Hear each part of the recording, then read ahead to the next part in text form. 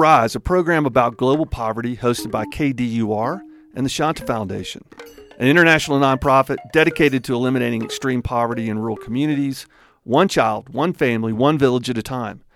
Rise is about bringing together thought leaders, disruptors, and implementers from the international development field to discuss sustainable solutions to extreme poverty. You can access this episode and more information about Shanta's work at shantafoundation.org, SHANTA foundation.org. Now let me introduce myself and my co-host. My name is Wade Griffith. I'm the executive director of the Shanta Foundation. And as always, I'm here with my partner, Mark Mostowski, who's on the board of Shanta Foundation and is also a higher ed consultant. Mark, glad you're here, man. Thanks. It's great to be back. I just love these episodes, and I love that we're moving on to part 2 today, continuing the conversation. If you didn't listen to the previous podcast, I invite you to go back and listen to that because today's will continue that conversation. And joining us is our country manager, Nge Nge, who's coming to us from Myanmar. So welcome back. It's great to still have you with us. Hello, I'm back, and thank you. I'm happy to be with you again and to share my experience. Yeah. Yes. I think it may be the first time ever, I'm going to have to do some research on this, that KDUR has had a live broadcast from Myanmar. So that's be surprised. That's pretty cool that folks are talking to you in Nyaungshwe in Myanmar. And folks, hey, if you want to look on a map, put your finger on Colorado and then put your finger on the opposite side of the earth, and your finger probably landed on Myanmar, tucked between Bangladesh, China, and India. And if you look kind of in the eastern side, east-southeast maybe, then you might find Nyaungshwe where Nge Nge is. I know some of you who are into geography or traveling, you might want to look up Myanmar. And let me just say this before we get into it, that our local implementing arm in Myanmar, Shanta's implementing organization, is called Mudatar, which means empathetic joy. Like I feel joy when you feel joy. And so you're going to hear us say Mudatar, you're going to hear us say Shanta, but in essence, we're the same organization working together. We support and fund their work. They're a part of us. They're our implementing arm in Myanmar. So I don't want that to be confusing to anybody. And that might be a good time to stop and ask Nge Nge to just tell us about Mudatar, the organization that she leads in Myanmar. What is it? Who's a part of it? How big is it? What do the different people do? I think people would be interested in that. So, as I have mentioned in the previous, section, Mudatar started in Myanmar in 2009, and we started with 2 members. And in 2014, we became an organization registered in the state level called Southern Shan State level with 4 members in a team. And then we extended more than 1 township in 2015. So we had 2 townships in 2015 with 9 staff. And then in 2017, at the end of 2018, we registered as a national NGO in Myanmar. So we had 2 states at the time, Shan State and also Magui divisions, and with 3 townships. And currently we have 18 members of staff now. We started with 2 and now we have 18 members, and we started with 5 villages, and now currently we have 23 partner villages, and then more than 20 villages we call graduate. It's like we ended the partnership successfully, more than 20 villages now. And Mudatar is partnering with the community for their sustainable community development with 24 different projects. Wow. In that community. It has been a long journey, and the Mudatar and Center is also growing up, and we can say it's over a teenager, and we are now grown up.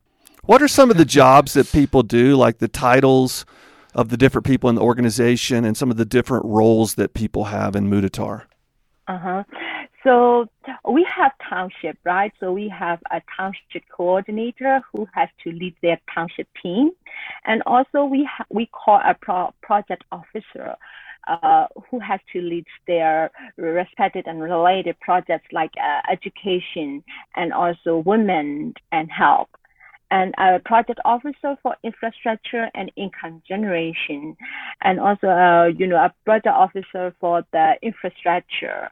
So that's kind of team. So every township has a team like that. So at least 4 project officer plus 1 township coordinator in each township. That's how we are, implementing our development work. All right, so you've been doing this now for almost 15 years. You have grown up in parallel with Shanta. I mean, you were a young woman right out of medical school when you started. Now you're the country manager of a international NGO that's working on 2 different continents, and based in a 3rd continent. So you've grown up with Shanta from 2 people to now having a pretty significant staff there.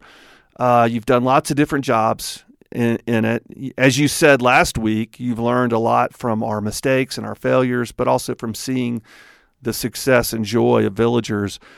What have you learned about poverty from this? It's poverty is something that I think is confusing and complex, and some people think there's nothing we can do about it. Some people think some people think it'll always be there, so just, let's just give up. I mean, what have you learned doing this work up close and personal for 14 years? What have you learned about poverty? People know how to survive in the poverty, but they don't know how can they escape from the poverty. How can they help? How can they try themselves to escape from the poverty? And that is how I learned from Chandra. How can we help to them to initiate and to try to get out of the poverty? They think that they cannot eliminate the poverty. Of course, we cannot eliminate the poverty, right now, but the poverty is a process. It's like a disease, I can say like that. You have to find out the root cause. There are underlying causes, of the poverty, and so we can cut it off and we can treat some of the underlying causes. So this is how Shanta and Mudita help the people out of poverty. So there are so many reasons why they are poor. They have lack of knowledge, they have lack of access to education, help, to have job, livelihood, and they are in poor infrastructure, inequality and social injustice, conflict, instability. Those are very common reasons for the poverty. So those are the root cause. So it depends on the geographically and depends on the country. We can help them to eliminate or to escape the reasons of the poverty by supporting them, creating opportunity, creating situation and environment to how can I say, to let them know they have capable to get out of this. Because, the poverty is not only because of low or no income. It is also related to the basic human rights, right? So by helping and by supporting to them, having the basic human rights, like having access of education and helping them to have access of health, helping them to have transportation and safe environment, that is also how can I say, we are helping the surrounding factor of the poverty. So the main key point is that island from Chantal to really help the community to reduce poverty is not doing only one project. It's not enough. Doing one project is not enough. Right. So please don't focus only for livelihood, only for income. So we have to approach with the integrated and holistic approach to help in a lot of area, income and also infrastructure. The very important one is their mindset, attitude, and knowledge. That's why one of our top priority program in center is leadership and capacity building. So leadership and capacity building plus other projects supporting, it will rise up the community, to develop the whole community, not only a few people. So that is how I learned from Chandra and how I understand about the poverty.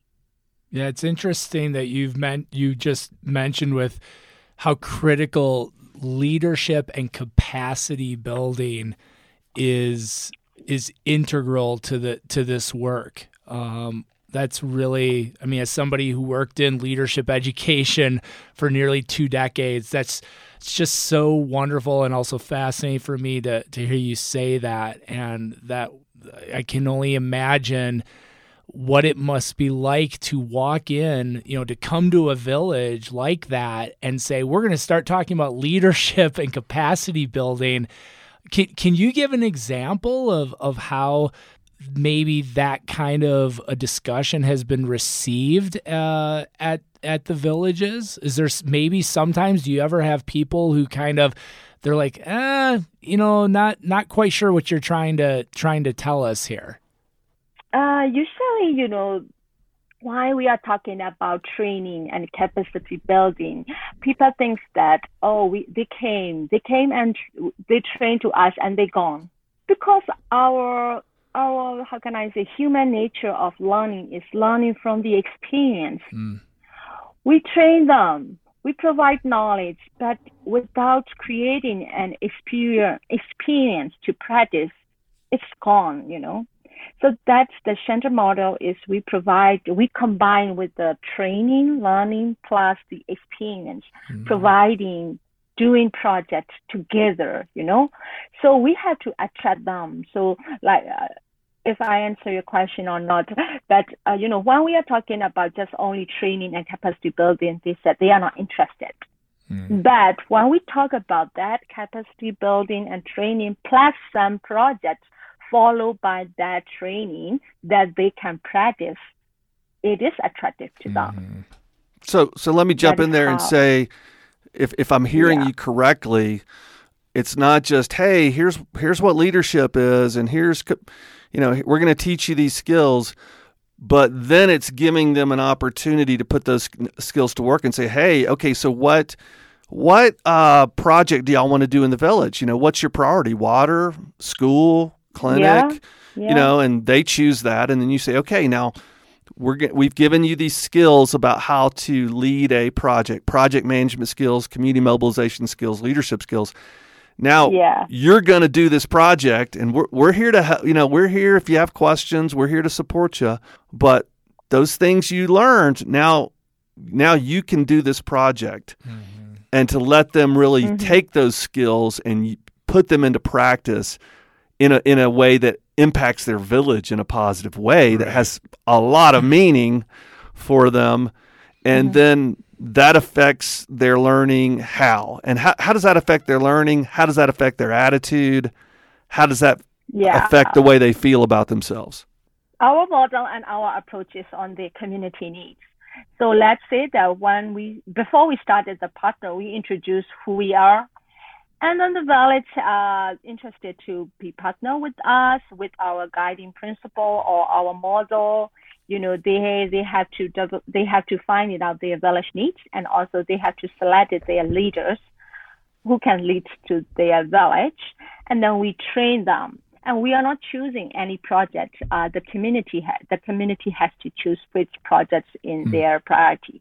So we started with their participation, their excitement, their willingness, with their dreams. So they know and they realize that Center Mudita is here to help in building their dreams, And also we really value in their participation and also their contribution. So they learn from our model is about ownership. They feel like, this is our project. this is we own, and this is our village. So we have to try, we have to participate.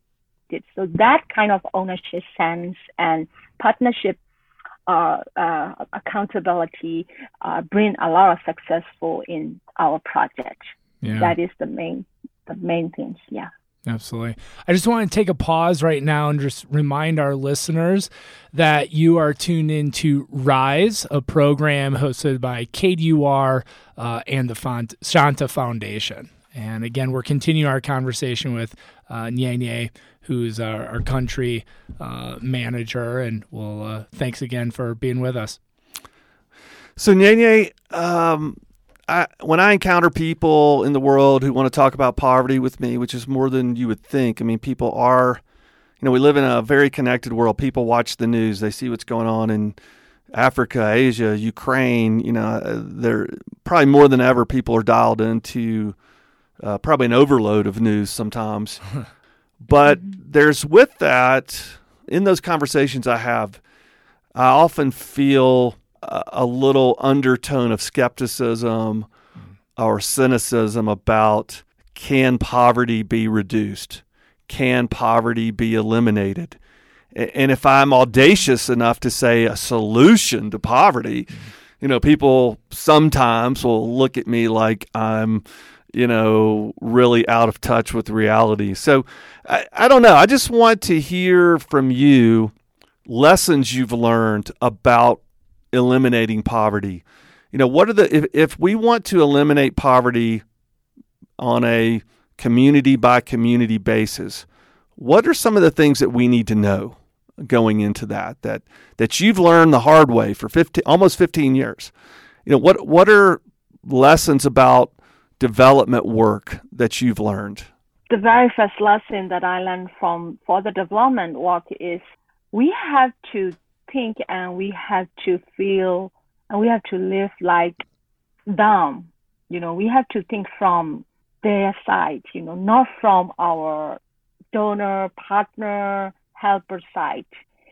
So we can see how they feel and what they are struggling for. So we will see the root cause, and we have to listen to them. So we will see the root causes and the most important problem and needs for them. So we can find a way, how can we help to them? I can say that we can eliminate poverty and we can reduce the poverty together with them, not only with our idea, not by our side idea and assumptions, and not by our own project design. Right. We have to respect their context, culture, and their local way of thinking and, an idea. So how can I say? It's like a real partnership. We need a real partnership to solve the problem and to find a way to get out of poverty. And finally, we can find out a way how to help them. That is the first lesson I learned from them. Could you talk about what you feel the importance is? I mean, obviously, Wade and I are sitting here in Durango, and you're part of Shanta Foundation. You're there in country with Muditar, and you have this amazing team of folks who are there in country. Could you just talk about the importance of that piece, the importance of that Muditar is made up of, folks who are there from Myanmar. And so it's not just Wade and me jumping on a plane once a quarter or something, but the importance of that in-country support. Mm-hmm. Because they speak, there is no language barrier between our staff member and the community. So very easy to communicate. And, it is also more close to open up and to speak out, because that our staff is also a Pa'o community. So they know the culture, and also they are from the villages too. Right. So, in Myanmar or in the villages, when we introduce ourselves and greeting, they say, "Where are you from?" And, when our staff say, "Oh, I'm from that village," they say, "Oh, I know that you are also Pa'o. How are you?" It is, for example, for me, I am not Pa'o and I cannot speak Pa'o. So I can see that they are really more willing to talk to my team than me because I cannot communicate with them very well. Do you think that leads them to have more trust? Do you think that affects the trust level? Yeah, the language barrier. And also they know that our staff is also coming from a village like them. So they know, they feel like they are the same. So, Nge, we've got about a minute and a half left here, and I wanted to mention one other quick question and just see if you had any thoughts on it. You know, so much poverty work that I've observed over the years either doesn't make a difference, a long-term difference, or in some cases makes the situation worse. What do you think we're doing wrong? When I say we, I mean the world, or, you know, the people in the world that are trying to address poverty. What's something that you think we might be doing wrong that's keeping our efforts globally from being successful? The first thing I would like to say is it's a sustainable. I think most of the projects are not so sustainable, and they are not planning enough how they make sure that project is sustainable for the community. Sustainable means sometimes it can be short term, but it cannot be short term. So we need to prepare for the long term effects from the project. And also the very good things, and I think everybody heard about that, knows about that, think globally and act locally. This is very important because many people have many ideas, but if you throw in lots and lots of ideas in a project, sometimes it can extend beyond the scope that you originally agree with the community, and it's easy to fail. And the most important one is most of the projects focus on only one area, one focus, like in health, right, in infra. But the way that we are working in Chandra is our holistic approach, integrated approach. It is very important because we are now digging very deep to help the community, not superficial and a lot of villages, you know. But most of the projects, they focus on the quantity, number of population, number of projects, number of villages. But how about quality? The qualitative approach is very important. Quality matters. And it's harder. You know, it's harder to do. It is. It's harder to go deep than it is to go wide. Right. And yeah. I feel like, man, I wish we had an unlimited amount of time because right. I'm like in my mind taking notes on things that Nge Nge say. As usual, Nge Nge is my best teacher when it comes to this work. And, you know, I hope she won't mind me saying this, but I just love her and admire her. And she is a force of nature when it comes to fighting and addressing global poverty. And just one of the most inspirational human beings I've ever met. Yeah, and thank you so much. Nge Nge, thank you for being with us today. We love you. We love the work you're doing. And if it's okay, we'll have you back sometime to talk with us again. Yes, please. And thank you so much for your time, and thank you for providing me this kind of opportunity. You got it. Thanks for listening to Rise, a program featured on KDUR and hosted by the Shanta Foundation. I'd like to thank Nge Nge, also known as Kang Zaru, who is the country manager for Shanta's work in Myanmar. And I want to thank my co-host, Mark Mostowski, and you, our listeners, for creating lasting change in the world around extreme poverty. We'd also like to thank the team at KDUR Radio at Fort Lewis College in Durango, Colorado, for providing their support and technical expertise. If you'd like a copy of this program to share with a friend, or you want to get involved in this work, that'd be awesome. Visit us at our website, shantafoundation.org, SHANTA foundation.org. We hope you'll tune in next month as we continue the conversation around global extreme poverty. And please remember the words of Robert Ingersoll, who taught us, "We rise by lifting others." See you next time.